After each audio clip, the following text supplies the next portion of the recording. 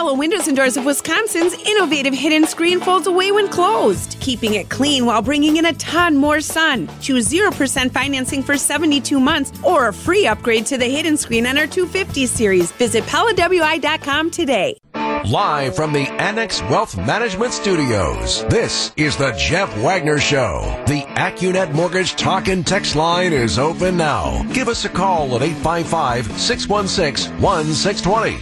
And now, WTMJ's Jeff Wagner. Good afternoon, Wisconsin. Welcome to the show. I long ago stopped railing about the liberal bias in the mainstream media because, well, it's too easy. It just is. And you just accept that and you kind of move on. And it's one of the reasons why I know some of the alternative forms of information, like shows like this, have been as successful as they've been. But every once in a while, there is a story that comes out that you just have to highlight and say, oh my God, is this the best that you can do? And that's a story that is being touted in the, at least JS Online, and it's being sent out, and some of the reporters are actually proud, apparently, of this story. If you want to link to it, you can follow me on Twitter. It's at Jeff Wagner 620. Here's the headline. It's from Dan Weiss. Rebecca Clayfish, now running on pro-police platform, was once ticketed for resisting arrest. Former Lieutenant Governor Rebecca Clayfish acknowledged several years ago that she was once ticketed for underage drinking. Only now, however, are all the details coming out. And it turns out that the Oxford, Ohio Police Department report on that 1995 incident seems to have some relevance in the current Republican gubernatorial campaign.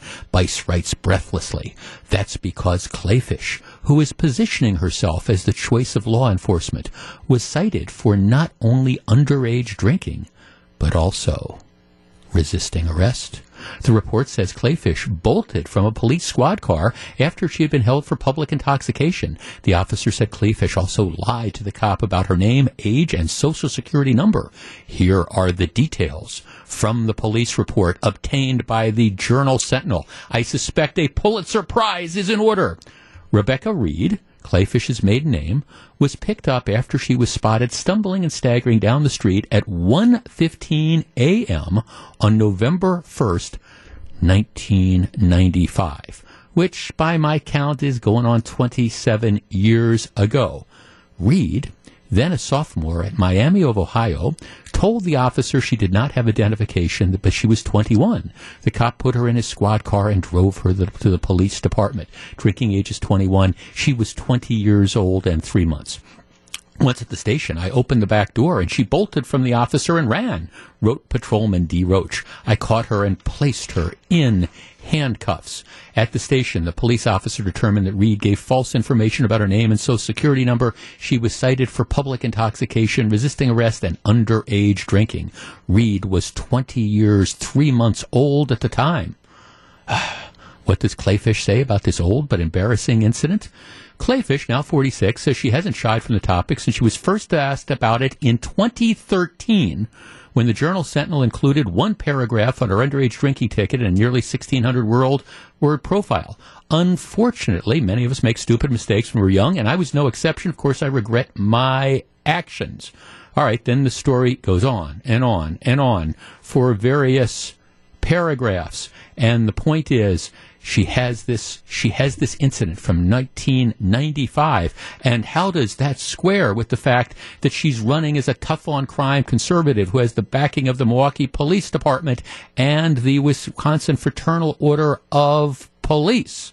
All right, asked if she would expected her ticket for resisting arrest would hurt her standing with police. Her spokesperson dismissed the suggestion, and it goes on and on. This is this huge story that Dan Weiss writes. Now, let's back up here. Okay, this is a story that comes from 1995 when Becky Clayfish was a sophomore in college. So he recycles a story from 1995 that was first reported in 2013 about her getting caught for underage drinking when she was 20.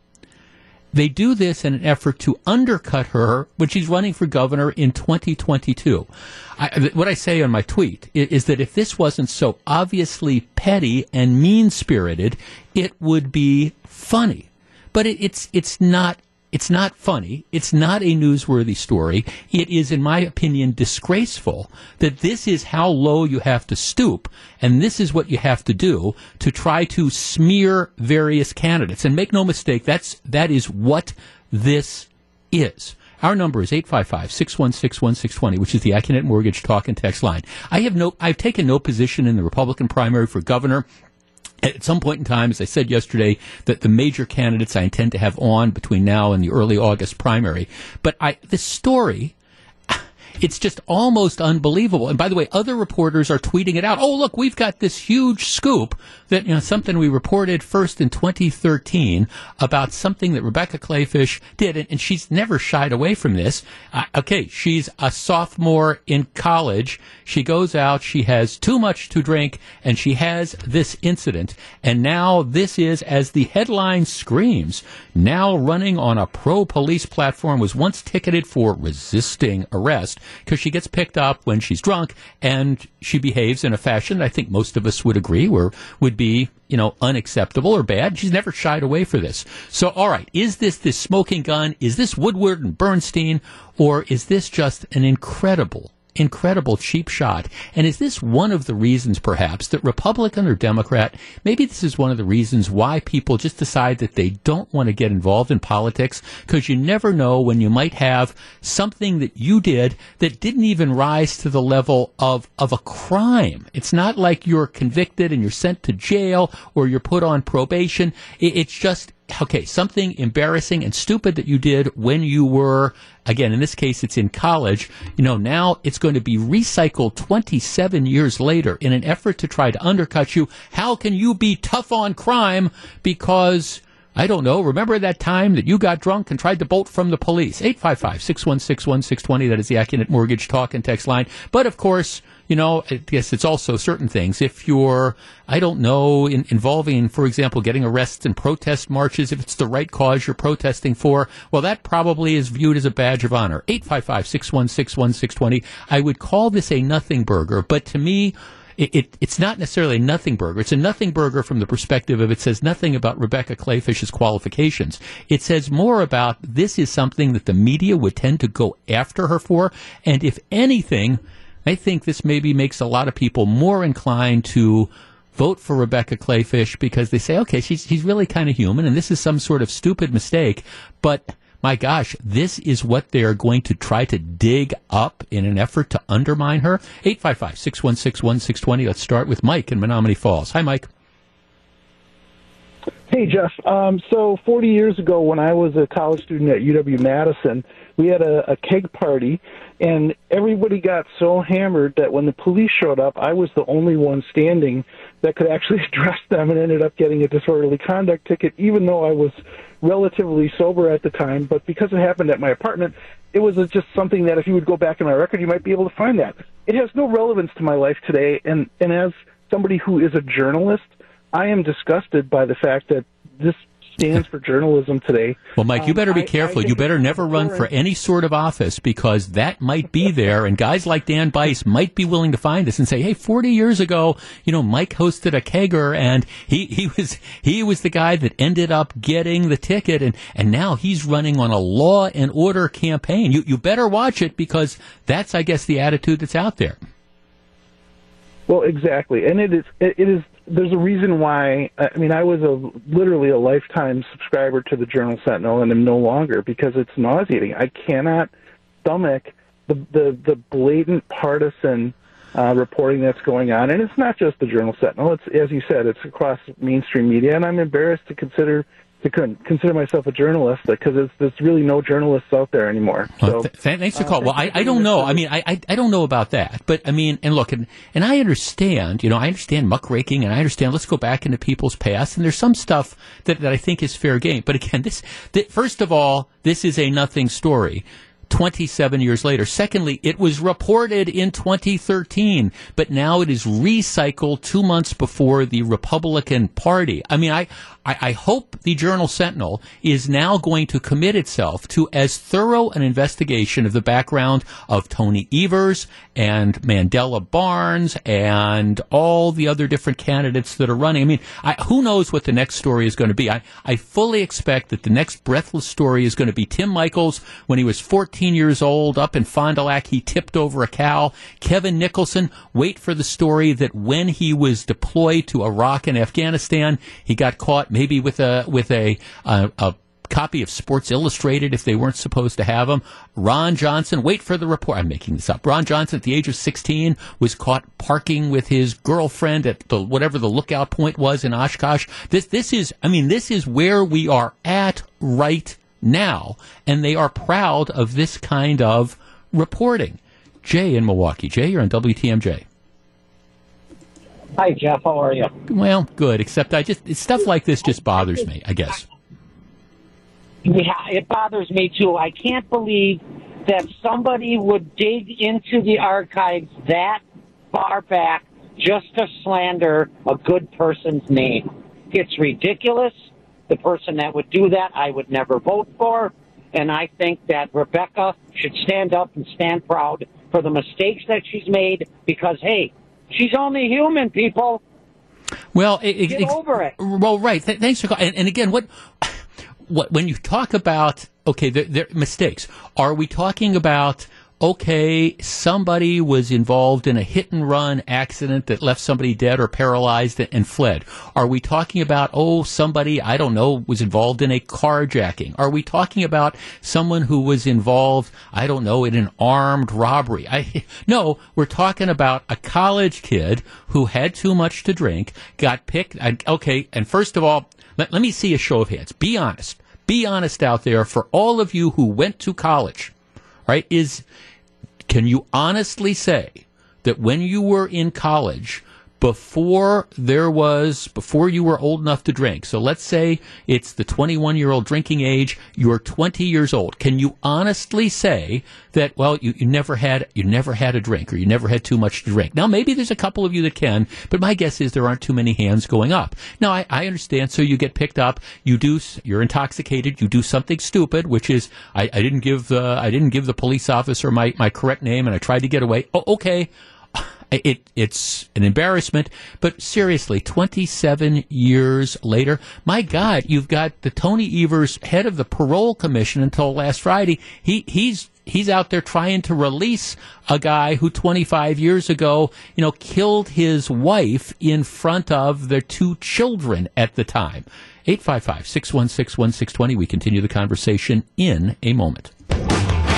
855-616-1620. Jeff, college, half of our football team got kicked off for a beer party in high school. That was 1975. Well, I hope over the course of the last going on 50 years, none of those people who got kicked off for that high school beer party have ever sought elective office or are in elective office or in any sort of public capacity, because the Journal-Sentinel might be coming for you. There was a beer party. Jeff, I'll give you one better. I was divorced in 1998. On CCAP, my divorce is still out there. I have not been convicted of a crime, but to some people, being divorced is a black mark against me.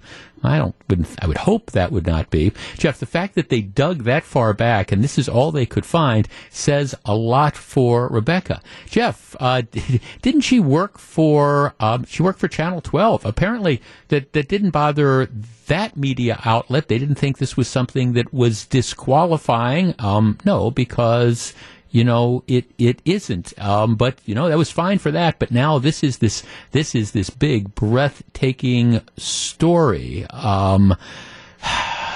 This is the idea. Well, I mean, why are you defending her? It's not a question of defending her. Rebecca Clayfish doesn't need to be defended. It does, however, this is the silly season when it comes to politics. And look, and I appreciate there's all sorts of significant issues that are out there. If you've got candidates that didn't pay their taxes, or, had serious criminal behavior, in their past, you can discuss it. But, okay, she gets a ticket for underage drinking back when she's 20 years old. This is a story that was first disclosed 8, 9 years ago, and now this is being recycled 2 months before the primary. I mean, can't we expect better? Jeff, what makes me laugh about this is that this is the best that they could find.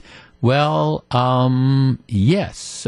Jeff, she had the decency to not be driving. This is pathetic. Well, that's a fair point. If we were talking about a drunk driving conviction or something like that, even if it was 20 plus years ago, all right, maybe then it's a story, but it's a college kid who has too much to drink. And I do think it's interesting. It would be interesting to go through the staff of what remains for the writing staff of the Journal Sentinel and kind of ask, okay, but let's just see. Anybody get picked up for underage drinking here? Anybody have these incidents? And then we just wonder about the people living in glass houses. Ann in Muskego. Ann, you're on WTMJ. Hello. Hi. Hi. How are you? Good. What do you think?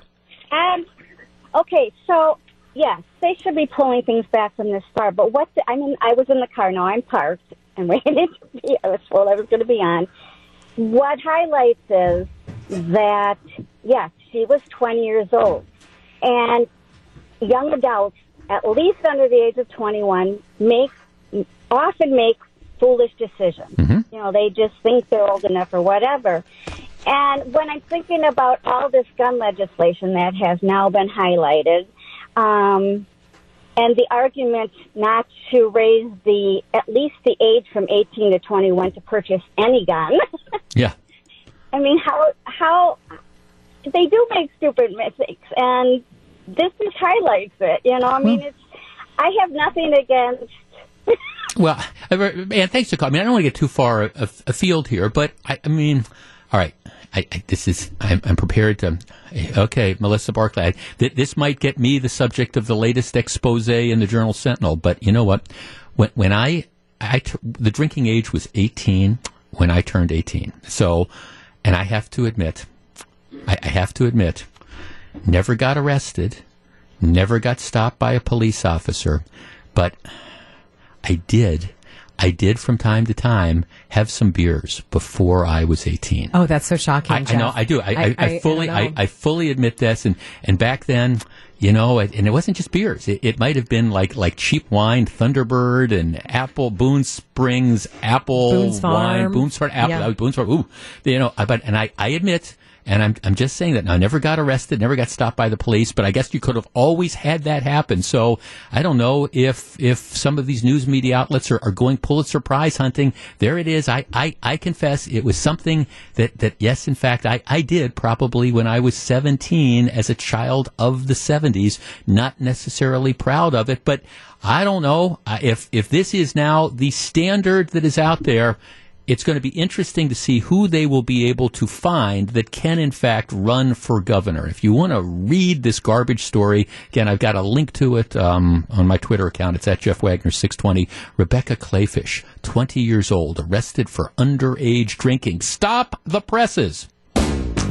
I was confessing that, before I turned 18 and the drinking age was 18, I was in high school, I had a couple beers and some other things. And now I'm hearing from a lot of children of the 70s. Jeff, you didn't drink MD 2020? Oh, Mad Dog 2020. Only once or twice. Like the worst. Thunderbird was the worst. We had Thunderbird. Somebody says, how about Strawberry Hill? That's what I used to drink. Oh, Strawberry Hill. All that sweet stuff. But it was like Boone's Farm Apple. I remember. Mm-hmm. I remember that. But yeah, I think, and I also remember a night that when I wasn't close to being 18, but it was me and some brandy in somebody's basement, and to this day I can't face brandy. Everybody has one of those brandy stories. Everyone has one of those stories. Everybody continues to share their youthful experiences with alcohol that continue to haunt them to this day. Jeff, I was 20 years old, house party in a high-rise in a Chicago apartment, Southern comfort, never been able to touch it again. That's how bad it was. Yeah, I understand that. Hey, Summerfest is all about bringing you shows that you'll brag about and moments that you just cannot miss. More stages and picture-perfect spaces on the lakefront, local eats, drinks, shopping, and even an all-new children's area for your up-and-coming little rockers. You can get your tickets at summerfest.com or just be listening to my show all week for your chance to win a 4-pack of tickets from WTMJ. Yep, somebody between now and 3 o'clock will win a 4-pack of tickets to Summerfest. And while you're out there, be sure to stop by and see us. We're going to be broadcasting live every day from the Gruber Law Office's Sports Zone. I will be there. Summerfest, again, keep in mind, this year it's over 3 weekends. It's Thursday through Saturday, 3 consecutive weekends. And I'm out there every weekday but the first weekday, which is a week from tomorrow, which is the opening day of Summerfest because there's an early Brewers game. But otherwise, I'm there every weekday from noon to 3, so stop off and say hi, and I'll tell you sometime between now and 3, I'll give you the high sign and you can call in and we'll give away a 4-pack of tickets to Summerfest. Okay. I live in this real world, and when I do this show, I try to convey the real world to people, because there's all sorts of stuff that might be nice, but you can't afford it. And that's part of being a grown-up. You have to realize that you can't afford everything. On a personal level, maybe you're sitting there and you're saying, you know what, I would really like to go out and buy that 70-inch big screen, smart, high-definition TV. I'd really like that. But, you know, I just can't justify the money. I can't afford it right now because I've got to, I don't know, redo the windows, or we've got these more pressing needs, or I've got a kid going to college or something like that. These are the real world choices that you end up making because there's not enough money to go around. When it comes to government, though, they often don't make those choices. It's like, okay, let's spend this. Oh, this sounds like it's a nice thing. All right, we've got a streetcar. And, doesn't this sound like a nice thing? So, yeah, if it's going to cost us $100 million, who cares? If it's going to cost us $400 million to expand it, let's do it. What the heck? Without thinking about where is the money going to come from, and could that money be better spent on other sorts of things? It's kind of like there's no bright, shiny object which is too expensive to go out and grab. Which brings me to the Mitchell Park domes. All right. First of all, let me see a show of hands. Everybody who knows where the Mitchell Park domes are. Right? Hands are going up all over. Everybody who's been, at some point in time, been to the Mitchell Park domes. Okay, lots of hands are still up.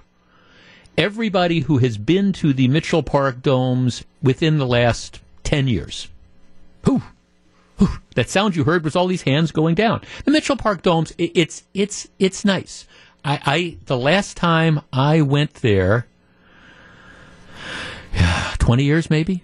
Maybe more than that. I have a vague recollection of it, and it was very, very nice, and I enjoyed the experience, but I haven't gone back. And I think that's the case. Maybe, if you grew up around here when you were a kid, maybe there was a field trip that went to the Mitchell Park domes. Okay, that's fine. But for most people, you haven't gone back. And I understand there's somebody out there listening to me say, oh, no, I go there. I take my kids. I go there every month. All right, good. That's great. And I appreciate that. But that's not where most people are. Now, I bring this up because you will remember, almost 10 years ago, they had a problem when a big piece of concrete fell from the ceiling of the Mitchell Park domes. And this caused all sorts of problems. It's like, we don't want people walking through the domes and having big chunks of concrete fall off. The Mitchell Park domes were built starting in 1964 and I think completed in 1967. So the architecture and the building style and structures were stuff that you found in the 60s, which is different than the way they build the stuff now. The problem with the Mitchell Park domes is, for all intents and purposes, they have reached the end of their useful life. That's just the reality. And it doesn't say anything bad about them. It doesn't say anything good about them. It just says that, okay, for these type of structures, they're pushing 60 years old, and, they're really kind of at the end. And what you need to do is make a really, really difficult decision as to what should happen now. So a few years back, the county commissioned this study that came out and recommended, all right, what we want to do is we think we should essentially retrofit them. We'll do all these upgrades, and it offered these grand plans about private-public partnerships. We're going to do all this stuff, and we're going to dramatically increase the attendance, and the cost is going to be $66 million. All right, so fine. And, of course, the operative question was, okay, where are we going to get $66 million? Because the park system doesn't have money, and the zoo, and you're going to have to rebuild the courthouse, and we've got all these other issues that are out there. Where are you going to get $66 million for the domes? And so what's happened is, plus, there were a lot of supervisors at the time, give them credit, who recognized that this $66 million was pie in the sky. It just, even if you had the $66 million, the project was actually going to cost a lot more. And this idea of public and private financing and expanding this, it was never going to work. So nothing has happened. So if it was even legitimately $66 million 6 years ago, you can imagine what it is now. Sheldon Wasserman, who's one of the county supervisors, the report, this is what he's quoted as saying, the report was complete fantasy. It doesn't deal with reality. I feel badly for the people who are so invested in the Save the Domes movement, and it's really an embarrassment for everybody who participated in the work. Wasserman goes as far as saying, hey, we spent $170,000 on this bogus sort of study, and, maybe we should be looking at seeing how we could get the money back. But the bottom line is, the idea was 6 years ago, they said it's going to cost $66 million and we can do this. The plan was never realistic. But more importantly, it's now been 6 years. So even if this was a legitimate $66 million now, it's probably $90 million, $100 million to do the same thing 6, 7, 8 years later, given what's going on with inflation and all the different costs. So the underlying question is, are the domes, which are very, very nice, and this isn't an anti-dome segment, but you have to make decisions.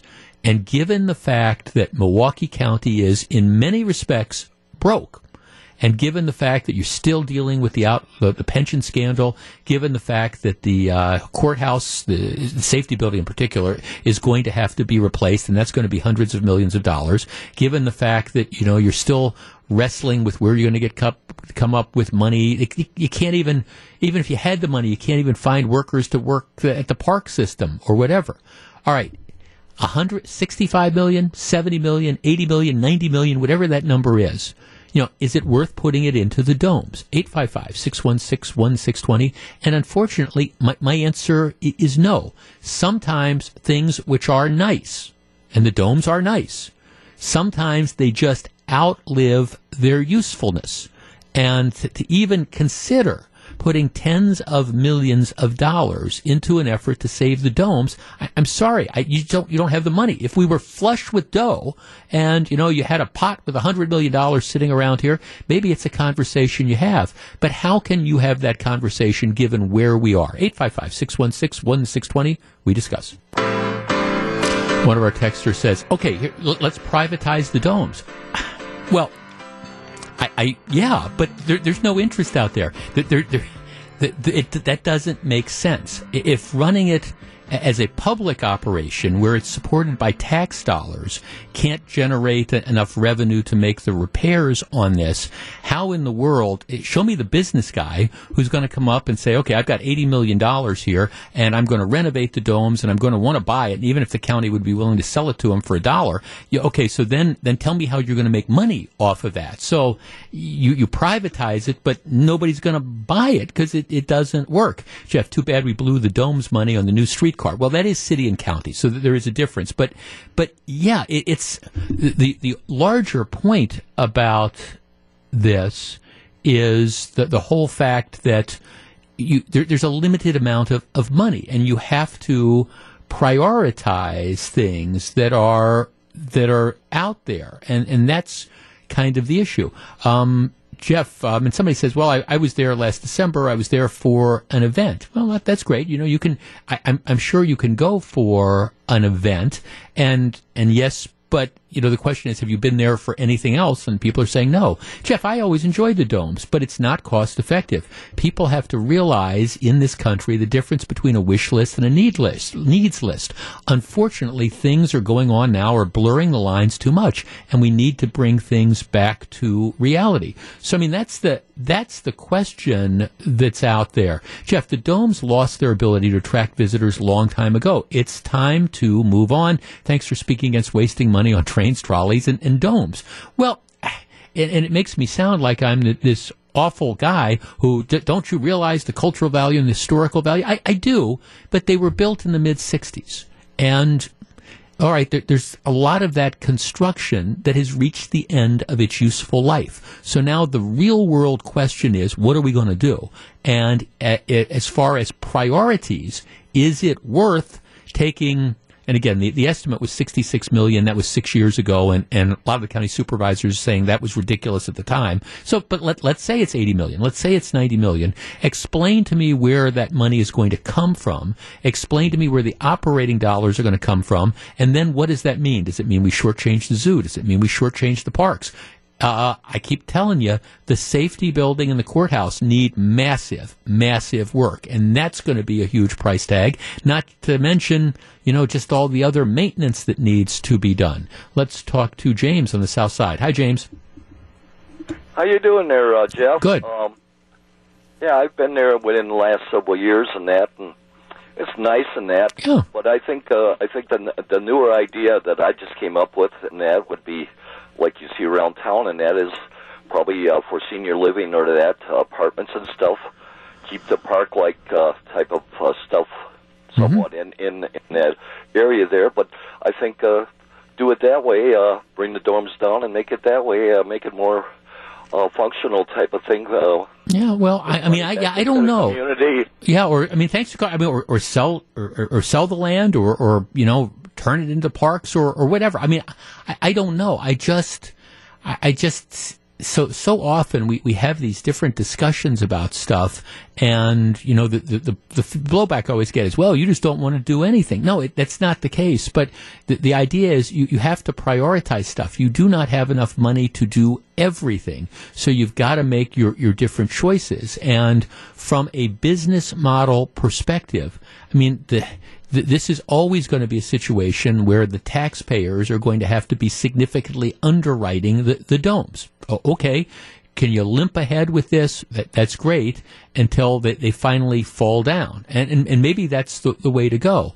But the truth of the matter is, if we're really talking about like making major repairs to these things, you've got to have this ongoing conversation. And the first question is, tell me in the real world where you're going to get all the dough. Tell me in the real world where that 65 or 70 or 80 or 90 million dollars is going to come from. Where are the private investors? Right now, one of the big challenges is the Milwaukee Public Museum is moving from its location to closer to the Deer District, and they're in a major fundraising campaign. They got to raise like it's more than $100 million off the top of my head. Okay, so they're going to be hitting up the private sector for that.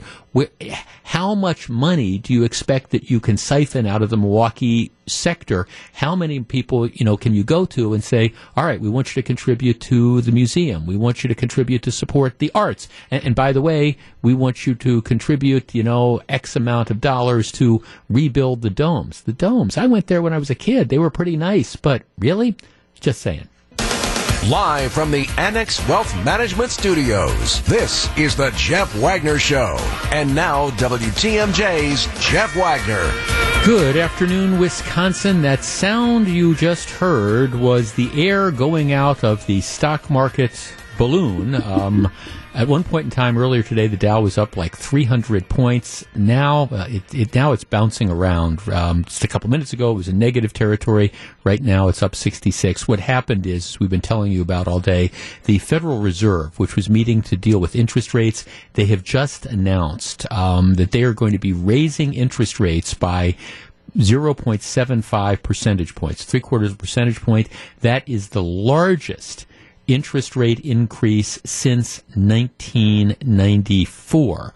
Now, the reason the stock market might not completely crater today based on this news is because it was it's been speculated for the last couple days. The Fed was originally talking about raising interest rates 0.5 point, and then the last couple days they started hinting that they might go to 0.75 point. And so I think that may be, and I say maybe, baked in a little bit to, the just with the disaster that's been going on in the stock market for the last couple of days. So it might be that decision's already factored in.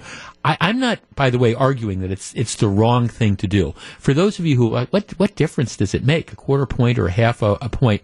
Here, let me just kind of give you how this works in just sort of a nutshell. Inflation, which is rising costs. There's a number of factors of it, but it comes down to basically supply and demand. In this case, it's too much money chasing too few goods. So it's kind of like, let me give you an example. You want a house, a bidding war on a house. Somebody puts their house on the market for $200,000, and you have a number of people who want it, and they get into a bidding war, and the house that was priced at $200,000, ends up selling for $240,000 because it gets into a bidding war because there's too many people that have the money who are bidding on this, and there's not enough houses. So that's why prices go up. There's not enough gasoline, there's more demand. There's not enough baby formula, there's more demand. Whatever this is, you don't have enough foods that we're not used to, so people have to pay more for it. And one of the things that contributes to inflation is easy money. By that I mean, for the last several years, the interest rate has been as close to zero as you can imagine. Anybody who has money in a savings account or a money market account or something, you know that. You're getting almost no return on that. And that's because for years the monetary policy has been, all right, let's make money available really, really cheap because we want to keep the economy going. We want to encourage businesses to borrow money. We want to then fuel spending, because we want to keep the economy afloat. We want people to be spending. We want to encourage individuals to borrow money because we want them to spend. And that's all well and good. But now, when you see a situation where you've had the easy money, people have borrowed money, and now they're spending all this money, and now there's not enough goods, there's not that many goods that are around, the costs are going up, and that's why you're looking at an inflation rate of 8.6% or whatever craziness that might end up being. So that's how this all happens. So what the Federal Reserve is trying to do, somewhat belatedly, the Federal Reserve is trying to slowly shut off the spigot for borrowing and for money. And one of the things they do is they do that by raising their rates. And that rate, they set it, and then, it gets passed on. Then banks set their rate based on, what the Federal Reserve is charging and things like that. So that's why you have this 0.75 percentage point increase. It's designed to slow down borrowing, which ultimately is designed to, again, slow down spending, which hopefully will allow, the price of goods to stabilize. Now, the problem you have, and this is where you get into a recession, is if you slow down spending too much, then what happens is people stop buying things. There's not money around for people to buy stuff, and so there's no demand for goods. So it's really a very tricky thing to do. The Federal Reserve probably should have been increasing rates gradually for a while, and I think it's very, very clear that most, as I've argued before, most of the decisions that Joe Biden has made since he took over office by just throwing money and money and money into the economy has contributed to the inflation that we have now. But that's what happened. So in an effort to try to control inflation, they're raising rates. It's 0.75 percentage point, the largest increase since 1994, and look for more rate increases to come out over the course of the next few months. So I don't know where ultimately it's going to be by the end of the year, but the Federal Reserve is finally waking up to the fact that inflation is not, as the president had said a while ago, a transitory problem that was going to go away in a short period of time. It's kind of a long slog, and this is what they're doing. And like I say, I don't think they're necessarily wrong in increasing it by 0.75 of a percentage point,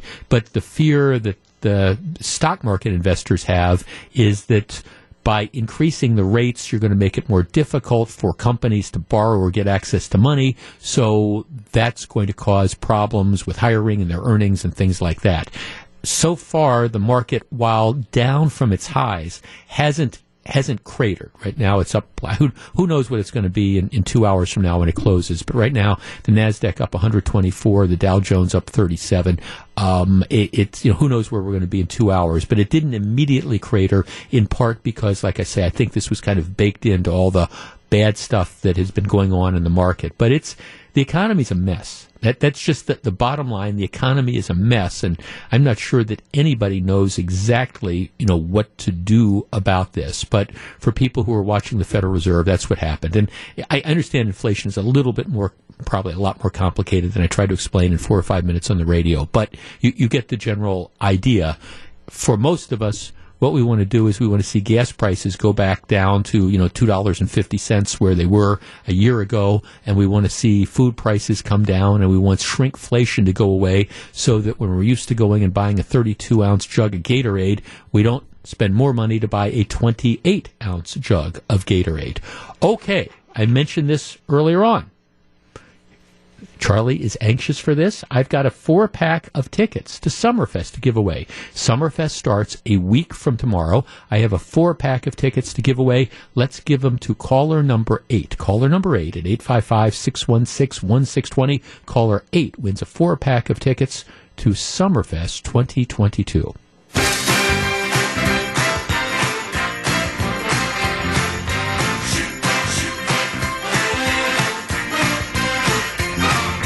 So, very glad to have you with us. We do have our winner of the Summerfest 4-pack of tickets. Keep listening. We're going to have some more to give away as the week rolls on. All right, some people, I got one text. How dare you say that Joe Biden is contributing to inflation? To which my response is, OMG. I mean, seriously? Here's the deal. You cannot take $1.9 trillion in money that we don't have and dump it into the economy under the guise of pandemic spending after the pandemic is essentially over and not recognize what that is going to do to prices. You can't say to people, hey, we're not going to make you pay your obligations. You're not going to have to pay your student loans, and not say and realize that that's going to have a huge result on inflation. You can't say to people, hey, we're going to say that you can't have your property foreclosed on if you don't make payments, so spend that money on something else, that you don't have to pay rent for months and months and months, and you spend it on something else, and not recognize that that is going to lead to the inflationary mess that we have now. You can't declare war on energy providers and talk about how you want to put fossil fuel manufacturers out of business, and you want to force auto manufacturers to, stop using the internal combustion engines, and not recognize that that's going to have an impact on the production that oil companies are going to have. I mean, if you're an oil company, you've got somebody like Joe Biden who's essentially threatening to close you down. Your response is, well, why would I put money into new refineries and stuff when I've got this hostile government that's there? So then, you say, oh, well, there's not enough refinery capacity. Well, no kidding, Sherlock. When you've got the government that's essentially saying, I want to try to put you out of business. Now the government's saying, well, why aren't you producing more and more stuff? It's just, as I said earlier, in my opinion, since Joe Biden took over, he's pretty much, when it comes to the economy, done everything wrong that there is to do. And unless there's a complete and total reversal, I think the economy is going to get worse before it ultimately gets better. But this idea that, this is nothing, here's the deal. If you want to look where inflation first started going up, when it really got to be bad, it was in April of last year, after that $1.9 trillion stimulus thing got pushed through, and then inflation went to 4+%, and it's been going up and up ever since then. So, no, I don't back down on this one. I think there's a lot of factors going on, and Putin's war in Ukraine has not helped. I'll be the first to acknowledge that. And certainly COVID didn't help, but we've, in this country, I think economically, done pretty much everything wrong over the course of the last year and a half. Which brings me to a story. Actually an op-ed piece in the Wall Street Journal that I want to share with you and get your reaction to it. There is incredible pressure on Joe Biden from the left to wave his magic wand and do away, just make $1.6 trillion in student debt go away. We just think it's terrible that people borrowed money and now they actually have to repay it. And of course, the appeal to this is that you've got Democrats that look like they're going to be massacred in the electorally, in November. And the idea is, well, you've got about 40 million people that have student loans. So if we magically make this debt go away, they will be so thrilled with us that they will forget all these other things and they will run out and they will vote for us. And there's pressure with that's there. Now, Biden's under pressure just to do away with all student debt. The latest proposal he has is to forgive about $10,000. Just take $10,000 off the top of everybody's student debt. The reason you would limit it to $10,000 is because this is very regressive. By that I mean the people that have the most in student debt typically tend to be the people who went to like the Ivy League colleges and things like that to get their law degrees or their medical degrees or whatever, who really have the capability long term of paying back this debt. So this would be an incredible, you want to talk about a big sloppy wet kiss. If you were to forgive all student debt, that's an incredible benefit to like the upper middle class and the upper class. So now Biden is talking about like a lower sort of thing.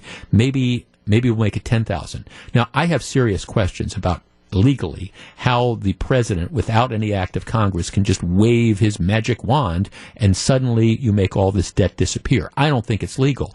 But whether it's legal or not, I don't think it's necessarily going to make any difference because, you do this, and while it's tied up in court, maybe you try to get, get credit from the electorate. Well, anyhow, here is an op-ed piece that appeared in the Wall Street Journal the other day. Student loan forgiveness makes my grandson a chump. He's 18 and working 2 jobs to help pay for college. He could have taken out loans at taxpayer expense. My grandson Aaron is 18 and preparing to enter college this fall. He's been a defensive end of some skill, a pitcher on his high school basketball team, a trumpet player, and a thespian. He was salutatorian of his high school class. He's also a chump. His mom tells me that she and her husband have saved enough money to pay 4 years of out-of-state tuition at one of the top agricultural engineering schools in the nation, Iowa State. According to Aaron, it's like the Massachusetts Institute of Technology, but for tractors.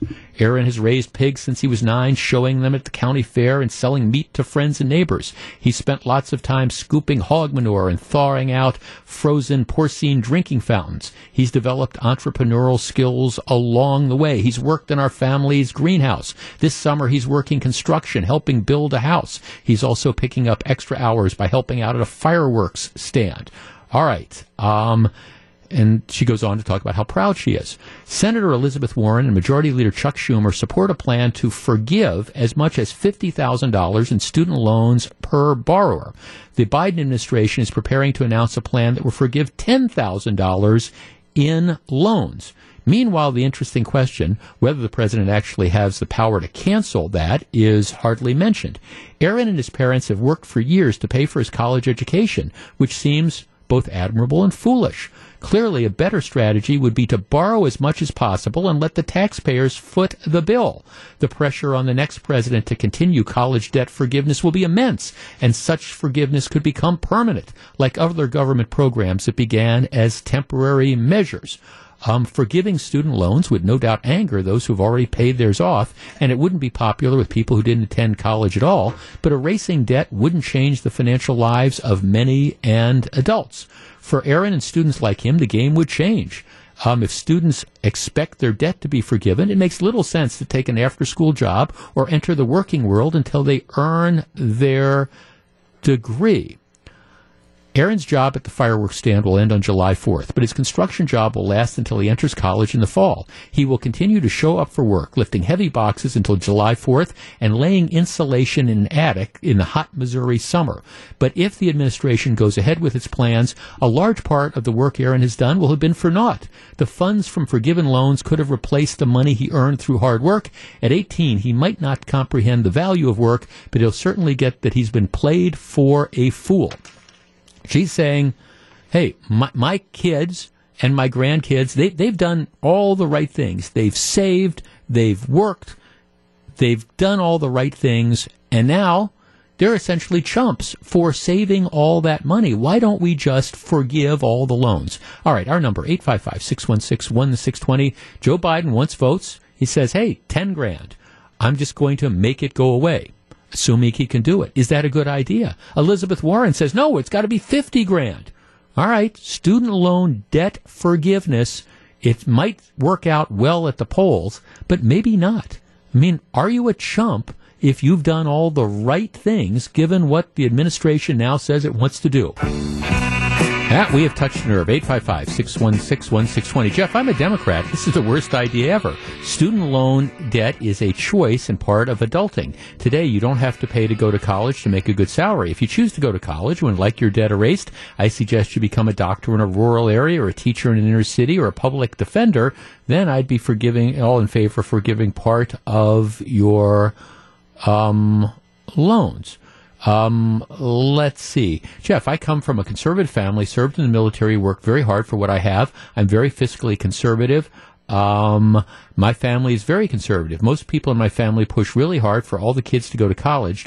I noticed a similar push in the school system 30 years ago. I believe we are personally responsible for what we buy, but we won't win this battle until we stop pushing everybody to go to college. Yes, I think that's an interesting point as well, this idea that you can't be successful if you go to college. But to me, that's a separate consideration. If you make the decision that you want to go to college, fine. If you make the decision that you don't want to work while you're in college, fine. If you make the decision that you don't want to save money while your kids are growing up so you can't help them with college, that's fine. I have no problems with the student loan program. But just like people who take out mortgages or car loans or run up their credit cards, where do we get this idea that the taxpayer should come in and bail you out? Jeff, nothing makes my blood boil more than the discussion on forgiving student debts. I myself worked full-time and went to college full-time to put myself through school. My husband and I saved to put our daughter through college. There are hundreds of businesses looking for help. Get a job and put yourself through school. And by the way, we paid for daycare. I'm also getting a number of texts from people whose story is we passed up on a lot of things because we wanted to send our kids to school. So, we gave up on some vacations that we might have otherwise had. We gave up buying, new cars as often as we might like to because our priority was saving to put our kids through school. So now I'm paraphrasing, it's my phrase, but now are we chumps when the idea is, well, okay, for everybody who didn't, for everybody who just said, okay, there's going to be student loans that are available, take them, and now we're going to forgive them. Is that, you really are chumps. The guy next door is going on the fancy vacations and he's buying the fancy cars and, his kids have taken out student loans. Fine, no problem with that. You've done what I would argue is the right thing, and now, he's essentially being rewarded, and you're the one who's getting rogered by this because you're told that you have to pay for it. 855-616-1620. Let's start with Mike. Mike, you're on WTMJ. Hey, thanks for taking my call. Hi, Mike. I have never called into a radio station before, even though I listen to talk radio all day when I'm in the car, but this topic just really gets under my skin. So I've got 4 kids. I put them all through school in Madison. All 4 of them have advanced medical degrees, 2 doctors, a nurse anesthetist, and a nurse practitioner. I paid for every dollar of their college experience, right down to the last beer they drank when they graduated. I never added it up, but I'm guessing it's well in excess of $1 million for the 4 of them. How do I get my money back? You don't. You're a chump. We as a family, we forego everything. I have never driven a new car. We don't have boats, snowmobiles, motorcycles. I don't have the lake house up north, that a lot of my friends do. But I got 4 kids that left college debt-free. Yeah. But, now Democrats, they want to give everybody that went to college that didn't do what I and my wife did, and they want to give them their money back. So how do I get my money back? I want my money back. Well, Mike, the answer is you don't. No. Thanks for the call. That's what the answer is. You don't. And by the way, I don't want to get too far into the woods, but we were talking in the last segment about inflation and stuff. One of the reasons I believe inflation is taking off as much is under the Biden administration and under Trump at the beginning of the pandemic, we put a moratorium on having to pay your student loans. So instead of having to pay down that debt, people have been able to take that money and spend it on pretty much anything they want, therefore, again, fueling the money into the economy. Can you imagine what would happen if you would do what Elizabeth Warren or Chuck Schumer wanted to do and suddenly say, okay, we're going to make $50,000 in student loans just go away? Can you imagine what that would do to inflation if people no longer had to pay, number one, legitimate debts, so they could spend it on whatever they wanted, any money they had, and alternatively, then the taxpayers are going to have to come up with pick up the tab for doing that. But I guess the bottom line to me is this is just fundamentally unfair. 855-616-1620. Peg in Germantown. Peg, you're on WTMJ. Hey, Jeff. Good to talk to you. Hi, Peg. We did the same thing. Hi. We did the exact same thing. We paid for our son's college, and he's now a very successful engineer. And Jeff, the reason we did that is we wanted him to start his life debt-free. But we didn't buy a lot of things for ourselves. We made sure that he would be set. Mm-hmm.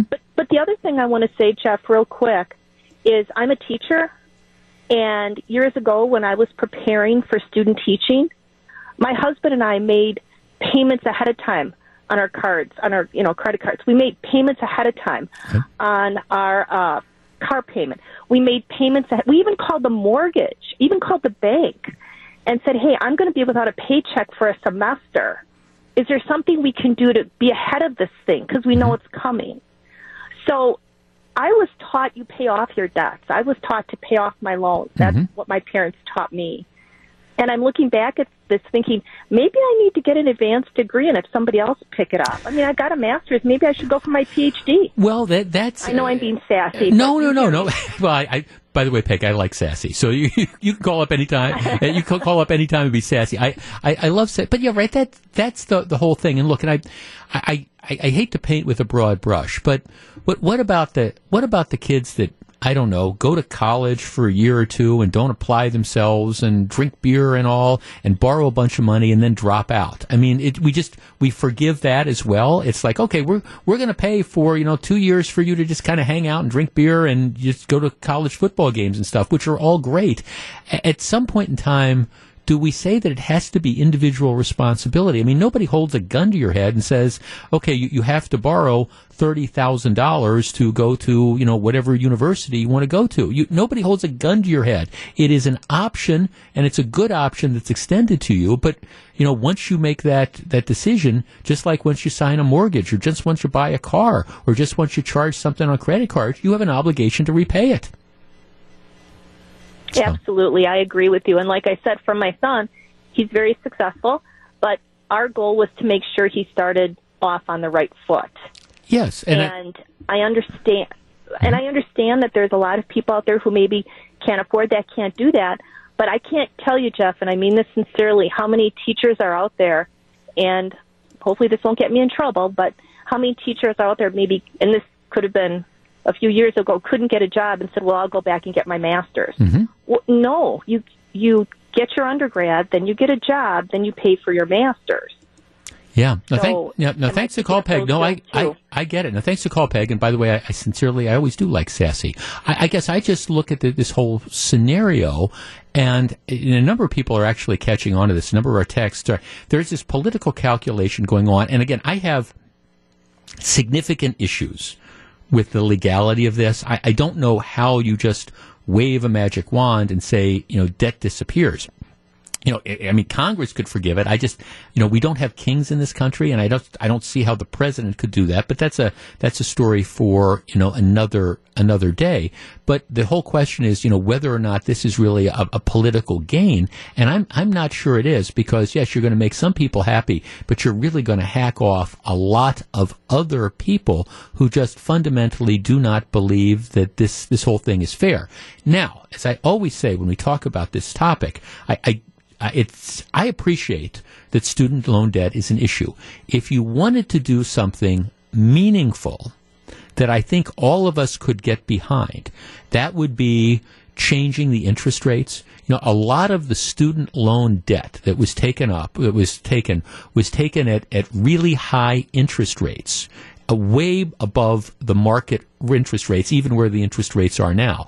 Now, if the proposal was, look, we're not going to forgive debt, but we are going to renegotiate the loans, and we're going to allow you to get in at an interest rate of 4% instead of interest rate of 10% or whatever that is, which significantly lowers your payback period and things like that, that's something that I think you could seriously and maybe seriously should look at, because it's not loan forgiveness. You're still holding people to their underlying obligations, but you're recognizing there's been a change in market conditions. So, but we're not talking about that, because that doesn't make the splash, because people are saying, well, I still have to pay back my loan. Yeah, you got to pay back the loan. We'll give you a break on the interest rate, maybe, but yes, we still expect you to honor your obligations. Back with more on this in just a moment. We're back. Janelle in Germantown. Janelle, thanks for waiting. Good afternoon. Hi, Jeff. Hi. I can already tell this might not be the most popular That's okay. take on this. However, life would, Janelle, the world would be boring if we all agreed. So give me your best shot. That's very true. So I think, first of all, it's very toxic mindset to feel that simply because another generation or another group of people have something easier than you did, or have that thing at all, that breeds resentment within you. And honestly, hearing the calls and the texts, there's a fair bit of resentment to go around. Well, I had to do this, so and so should have to as well. And I don't really adhere to that, because I think it's the cause of a lot of ills in our society. The fact that simply because someone else has something and I don't, that they don't deserve it. That being said, when it comes to college tuition, whether it's a traditional 4-year or 2-year technical college, or honestly even just job training, I think it's at the point that we shouldn't consider these things purchases. They are absolutely necessary. I mean, I also think the same about housing, but we're not discussing that. You have to learn more out of high school nowadays. It's just not an option. And I think as a society, we should try our best to alleviate the burden off the next generation so they can succeed. So let me ask you, let me stop you, Jill. So is this, so do you think, for example, that retired couple on a fixed income has an obligation to pay for somebody to go to University of Pennsylvania at $60,000 a year, undergraduate? Do you think they have an obligation to do that? Honestly, yes. I feel like as a society, we all have obligations to pay for things that are for the greater good, whether it's paying your taxes to get the roads fixed, or paying into, I mean, like, I will never see Medicare at my age, or Social Security, I should say. I don't even really know the difference, because I know it'll be run out by the time I retire. But I still do it, and I don't resent the fact that I have to, because other people need it. And in the case of that specific couple, Well, okay, do I have a right, though, then, to say, so do you have does that person, that the college kid have a right, the person who want to go to college, do I then have a right to say, no, you can't go to the University of Pennsylvania at $60,000 a year. I want you to go to WCTC, where you can get an education for, I don't know, $5,000, whatever that number would be. Do I get a right to say that, or do people just get to decide to go wherever they want and cost doesn't make any difference? Yeah, I mean, I certainly agree with some of what you're saying. I think there needs to be a whole reevaluation of higher education and its costs. I don't see a reason that education, like the difference in cost of college has to be so dramatic depending on the school you're going to. That has to be reassessed entirely. But given the specific things that you're positing, I mean, Possibly. I don't think that's out of the question to say that, an $80,000 art school, maybe there would have to be a little bit of proof of intent or a litmus test of whether or not that's the right path. But, as it stands, I guess we don't have a difference in our system yet, but we should. Okay, fair enough. Janelle, I appreciate your perspective, and you feel free to call back anytime. I enjoy hearing opposite perspectives, okay?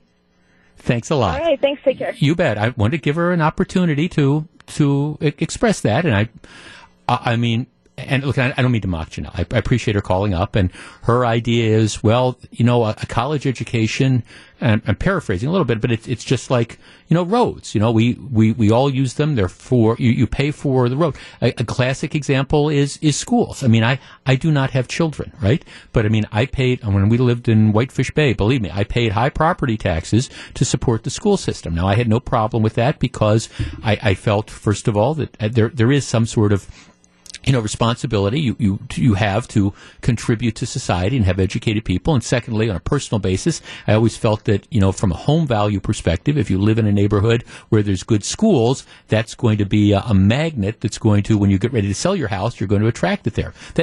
And so I get that.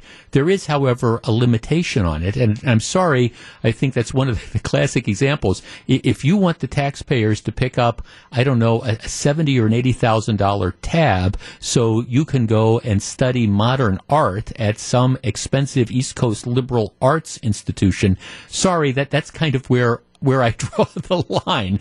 That's, if you want to do it, I say go with God, but I think you should figure out how to pay for it. But even more to the point, right now with student loans, if we want to talk about revamping our educational system, and if we want to talk about, free junior college for all, we can have that conversation. But what we're talking about now is people who undertook the obligation, signed the paperwork, agreed that they would repay the loans. And yeah, I think they have an obligation to do that. Like I say, if you want to talk about renegotiating the interest rate to make it more doable, I'm open to that conversation. But forgiving the student loans, sorry, not there. Live from the Annex Wealth Management Studios, this is the Jeff Wagner Show. And now, WTMJ's Jeff Wagner. Good afternoon, Wisconsin. Welcome back to the show. So, Mike Spalding, I noticed you've been moping around a little bit today. Have you recovered? Because I know the news yesterday that K-pop phenomena, BTS, the fact that they were breaking up, I know that hit you kind of hard. Yeah, I'm slowly recovering today. I've been out in the sun a lot to get some vitamin D, raise my spirits a little bit, but I'll make it through. I think I'll make it through. That it is one of the true joys of doing this radio show, that because you have to try to keep up on current events as best you can, this stuff really does keep me young. And I have a confession to make. I have what I consider to be a pretty exhaustive musical knowledge. And people who listen to my Pop Culture Corner thing on Fridays, there are certain musical genres that I prefer and that I lean to, but I think I have really, really eclectic tastes. And I was listening to the Ramones today. I like punk rock, not all of it, but I was listening to the Ramones. I was getting ready for the show, and I like sort of the California rock, the Linda Ronstadt and the Eagles stuff, and of course I'm a Jimmy Buffett fan, so I like all this. I have to confess, when I saw the headlines, first of all, K-pop, I didn't know what K-pop was. You need to get your grandkids into your I need house. To get the grandkids. Okay, well, that's it. So, which is, of course, for people who don't know what K-pop is, it's not a breakfast cereal. It's Korean popular music, which is characterized kind of by a catchy hook to a song or something like that, right? Yeah. And this BTS is one of the big K-pop groups, huh? Yeah, the big it. You would recognize them, I think, if you saw a picture of them. They do commercials, I'm pretty sure, for McDonald's and stuff like that. They've been omnipresent at the Grammys and things along those lines. But I'll admit, too, Jeff, if I did not have young women in my household, I would probably not know who they are either. Not have known who K-pop was. Yeah, it's not my thing. I thought the same thing as you did. I don't even know what K-pop is, so I did a little background. And now you can't unhear it. If you hear it, you're like, okay, I see why they're so popular. I get it. Okay, I'm afraid that means, because my producer Charlie, who's very good about this, he's now probably trying to find that sort of K-pop bumper music to come with. But see, it is interesting, because this must be it for the current generation. I was my stepdaughter Jenny was I heard this through her mom. She's all excited because Summerfest, July 8th, Backstreet Boys, which was like the boy band of the 90s and stuff. Now, I know about Backstreet Boys. I wouldn't buy a ticket to see Backstreet Boys, but again, that's just a preference. So she and her girlfriends were all excited. They were going down to Summerfest to relive their misbegotten youth because, that must have been big, 30 years ago or whatever when they were teenagers and all. Yeah, no, in our house, I know it's just talking ancillarily to some people in this building. They're very excited about the Backstreet Boys because it does kind of fall right into that perfect nostalgia niche for people in their mid to late 30s. So I get it. So BTS, that's sort of like the Backstreet Boys to people who might be, to young women who might be, to women who might be in their mid 40s now.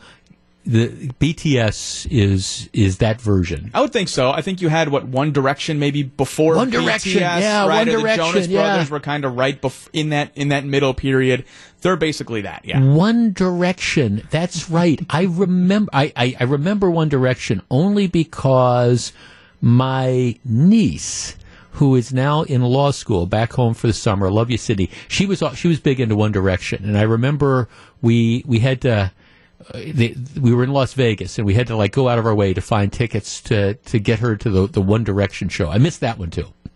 You didn't get the One Direction? Well, you know who Harry Styles is. Sure. Yeah, he was in One Direction, and he's kind of been the Justin Timberlake of the One Direction crowd. I'm getting out of my depth zone here, very quickly, right? Yeah. I do know who Harry Styles is, but that's it. Well, I'm going to have to do my research, and then we'll roll out this pop culture corner music from 1995 on. And I confess that I do have some musical gaps that are there if they're not performers that are a little bit older. BTS just had their 9th anniversary as a group. See, that's that what astounds the me. texter says. I thought they were newer than that, but maybe on my radar they had been the last couple of years, but apparently, they've been around for a while. Well, as far as I'm concerned, they were new to me. When I saw that story yesterday, they were new to me. All right, when we come back, something completely different. Stick around.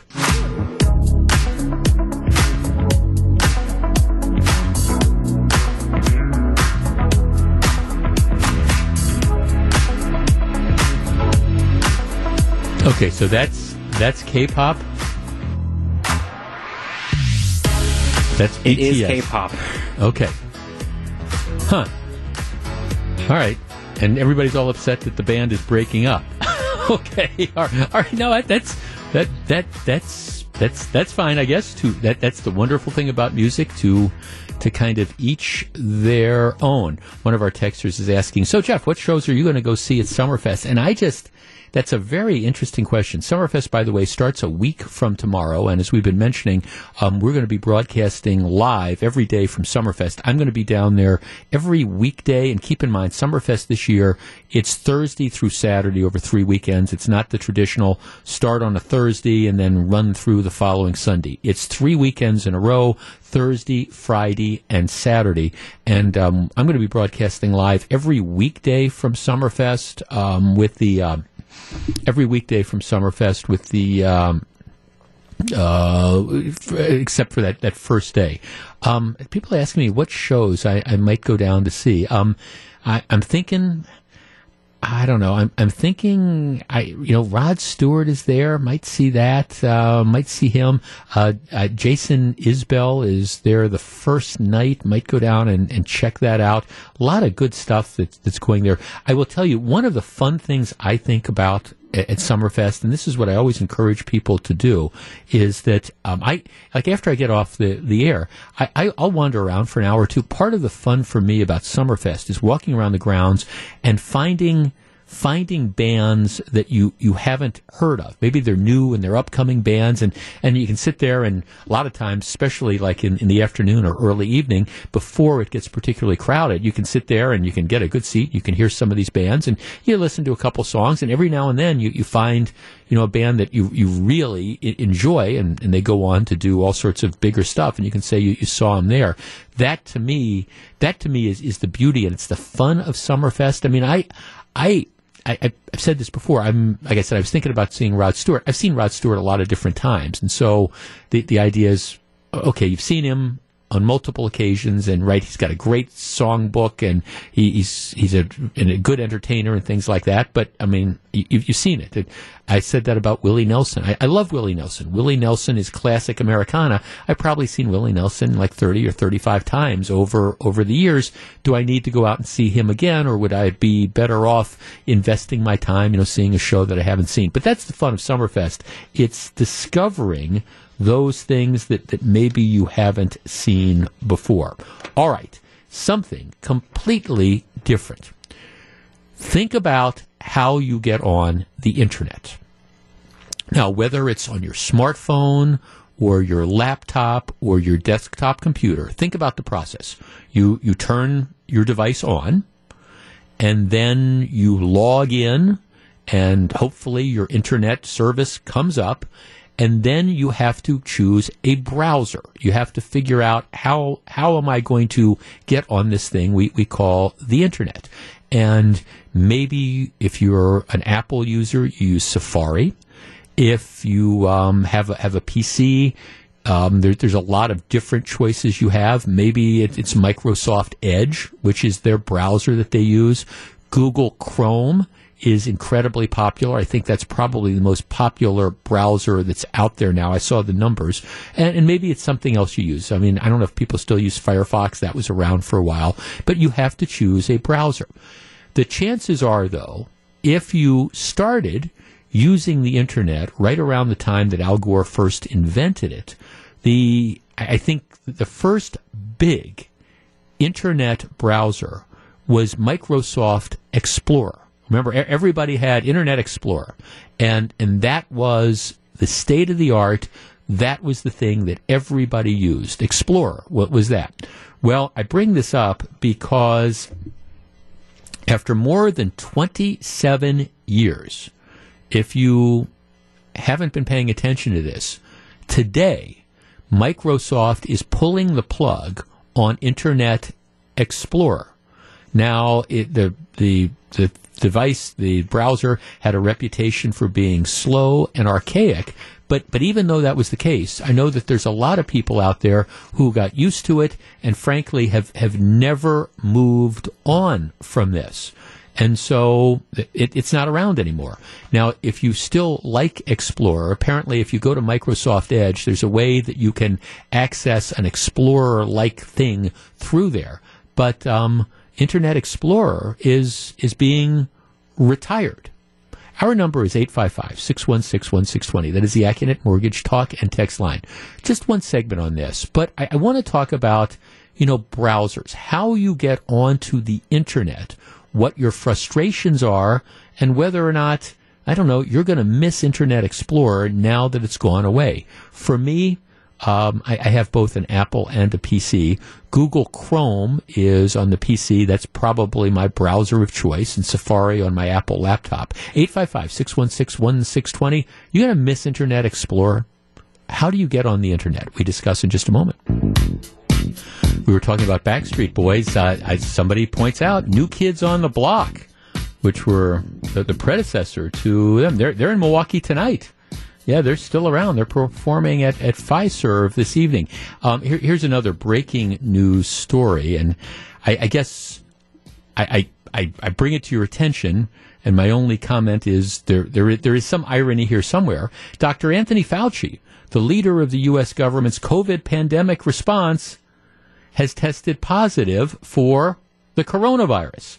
Fauci, who is fully vaccinated and twice boosted against COVID, is experiencing mild symptoms, which is good. Dr. Fauci will isolate and will continue to work from home. He is, of course, 81 years old, and he's, older people are in a higher risk category. And I just pass that on, and people can take from it what they will. And we all hope Dr. Fauci has a very, very quick recovery. And that is the one.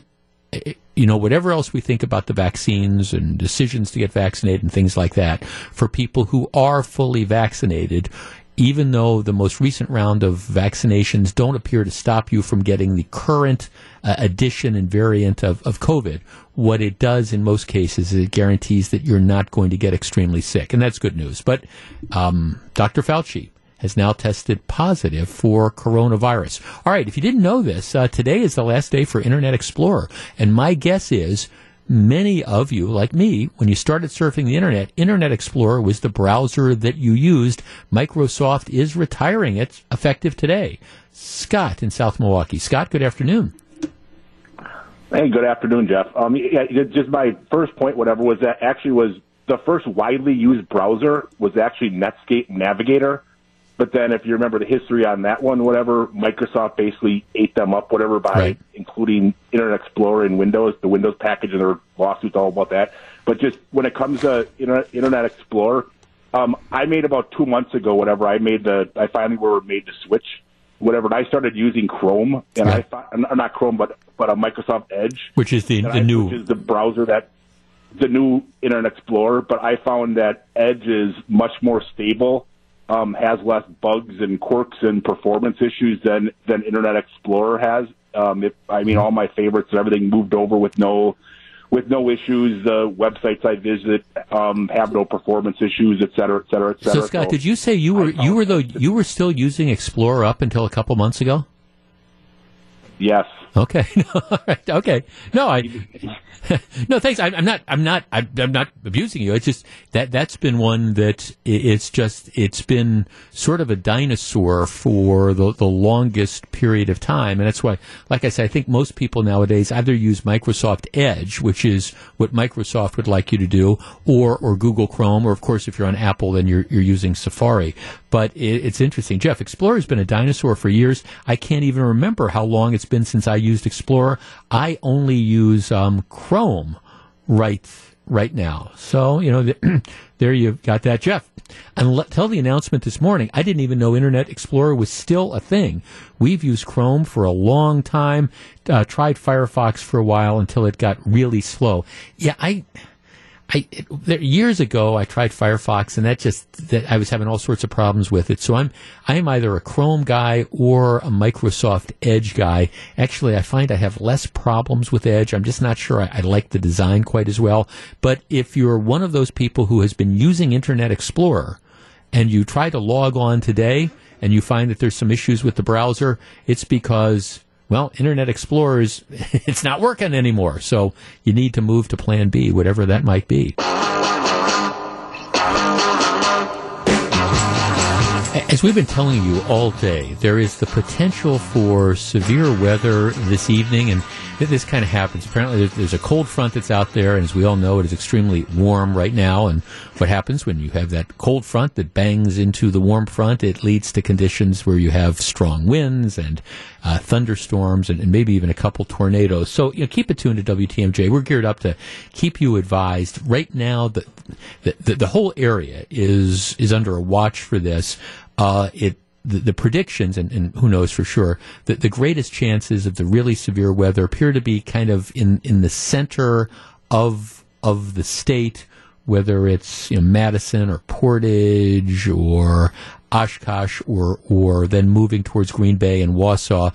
And then the closer you get to the lake, it diminishes at least slightly, but there's still the whole area is in this area where it's potential for tornadoes or whatever. So, and then once it clears out, it looks like once we get through this evening, looks like we're in for a really glorious stretch of weather for the next couple days, and I think we certainly deserve that. A little bit warm tomorrow, but then this weekend looks about as close to perfect as it can possibly be.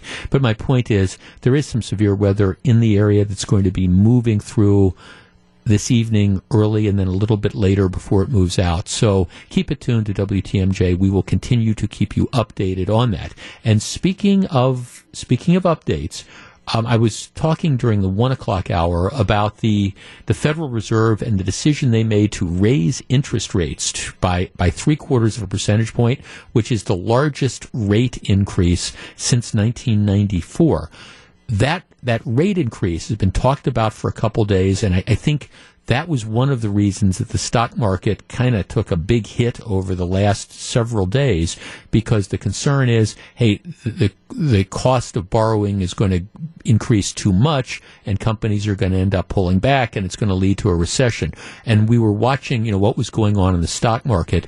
Right after they made the announcement, the stock market took a dive, going from like up 300 points to down into negative territory. It's now back, and that was one of the things I was saying in the last hour. I wasn't as concerned because I think this 3/4 percentage point, the 3/4 of a point rate increase was kind of baked into some of the declines over the last few days, so it really wasn't a surprise. And I think there's a lot of people, myself included, who think the Fed needs to start doing things to fight inflation. So the good news, if you have money invested in the market, is that the stock market has come back. Right now, the Dow is up about 532 points, which is not close to where it was like even a week ago, and the NASDAQ is up 362. So far the markets have responded positively to the 3/4 of a point rate increase. So that is good news.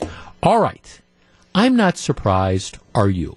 The Washington Post has a poll that they just did. A poll was conducted over a 2-week period a couple weeks ago. And what they did is they surveyed people's position on the role of transgender athletes in sports. Now, this has really come to a head primarily because of swimming, and you had a situation, we've talked about this a couple times, where you had, for the University of Pennsylvania, you had an athlete who was born a male, competed as a swimmer, as a male, and had a modicum of success, moderate success. Was not a world-class swimmer or anything like that, but did well, had a college scholarship and stuff, was certainly an above-average performer. That individual then transitioned into a female and took a year off and then came back and competed, most recently in a lot of swimming tournaments, in the female category. And if you look at the athlete, the body type, the body structure is completely different from the typical female athletes, but he had transitioned into a she and was allowed to compete and won all sorts of awards and set all sorts of records that the athlete would not have done if they were competing against males. And this has created a huge controversy, including from a lot of the female athletes who just don't think it's fair to be competing against somebody who is biologically, in many respects, a male.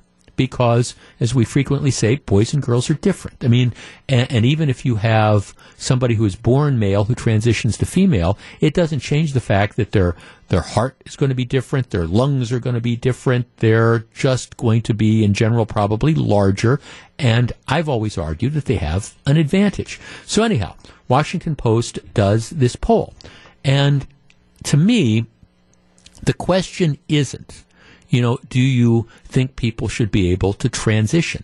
I mean, at least I hope that's not what the question is, because I have no problem. I mean, it doesn't matter. If you're a female that's born trapped in a male's body and you want to transition and go through all that stuff, go with God. That's I think that's a decision that you make, and vice versa.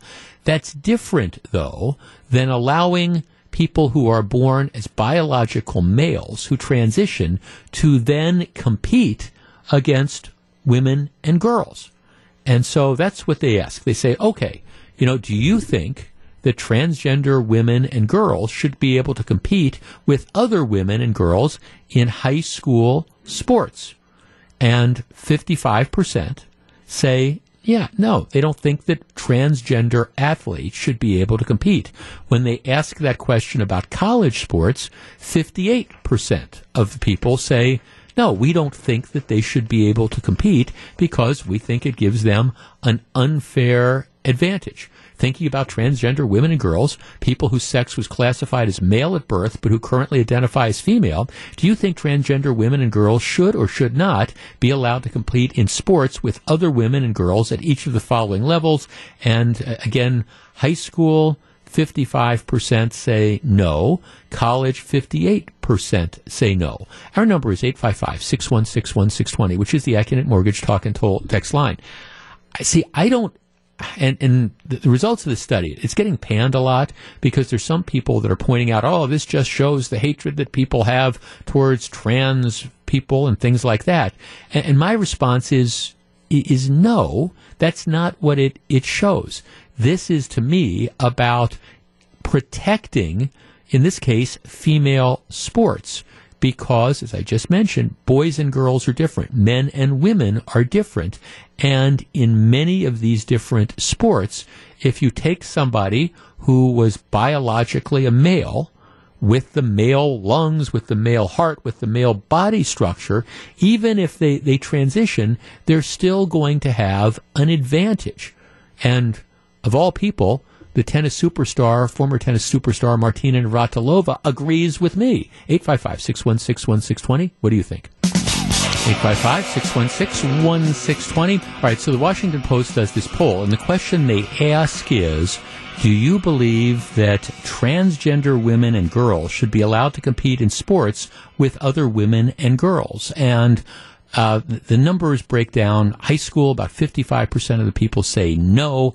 About 58% of the people say no in college. And some folks are viewing this as, this just shows that people aren't willing to accept transgender folks. And to me, no, that's not what it shows at all. It's not a question of accepting people who are transgender. It's about protecting the integrity, in this case, of girls' sports, and recognizing that if you take somebody who is a really, really solid, let's say, competitive athlete in swimming who is born biologically as a male, and you, even after transitioning, allow them to compete against females, they're going to have an unfair advantage. Let's start with Dave. Dave, you're on WTMJ. Good afternoon, Jeff. Hi, Dave. What do you think? I think a long time I've been thinking about this. Should be a separate category probably for anybody that wants to trans over. They can call it whatever they want. They can set all their own records and just have their own category, and that would take care of all the issues. Then there'd be no yeses, no nos, Yeah, you'd have, thanks, and then you'd have kind of this level playing field that's out there. I guess here's, and I rebel against this idea that if you think that it's unfair to take, I don't know, let's just say to take a somebody who's biologically born as a male, who's a star basketball player, who decides to transition and does all the stuff that you need to do to transition, and then having them, play against women. I think it's almost impossible to argue that doesn't give an unfair advantage to, and look, and I understand, look, there's lots of females that are much better basketball players than I am. I get it.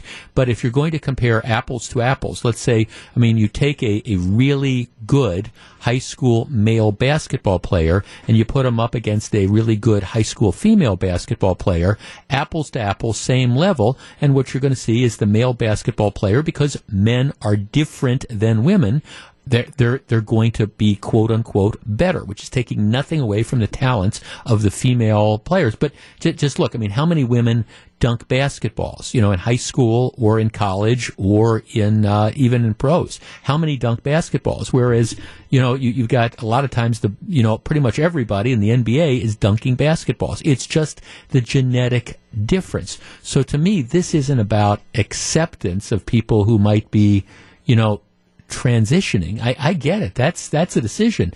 If you want to transition, that's fine. That's a decision that you make in conjunction with, your medical advisors or whatever. But this idea that, we're going to have you compete, and to me, it's not denying the transgender athlete. It's not about denying them an opportunity to compete.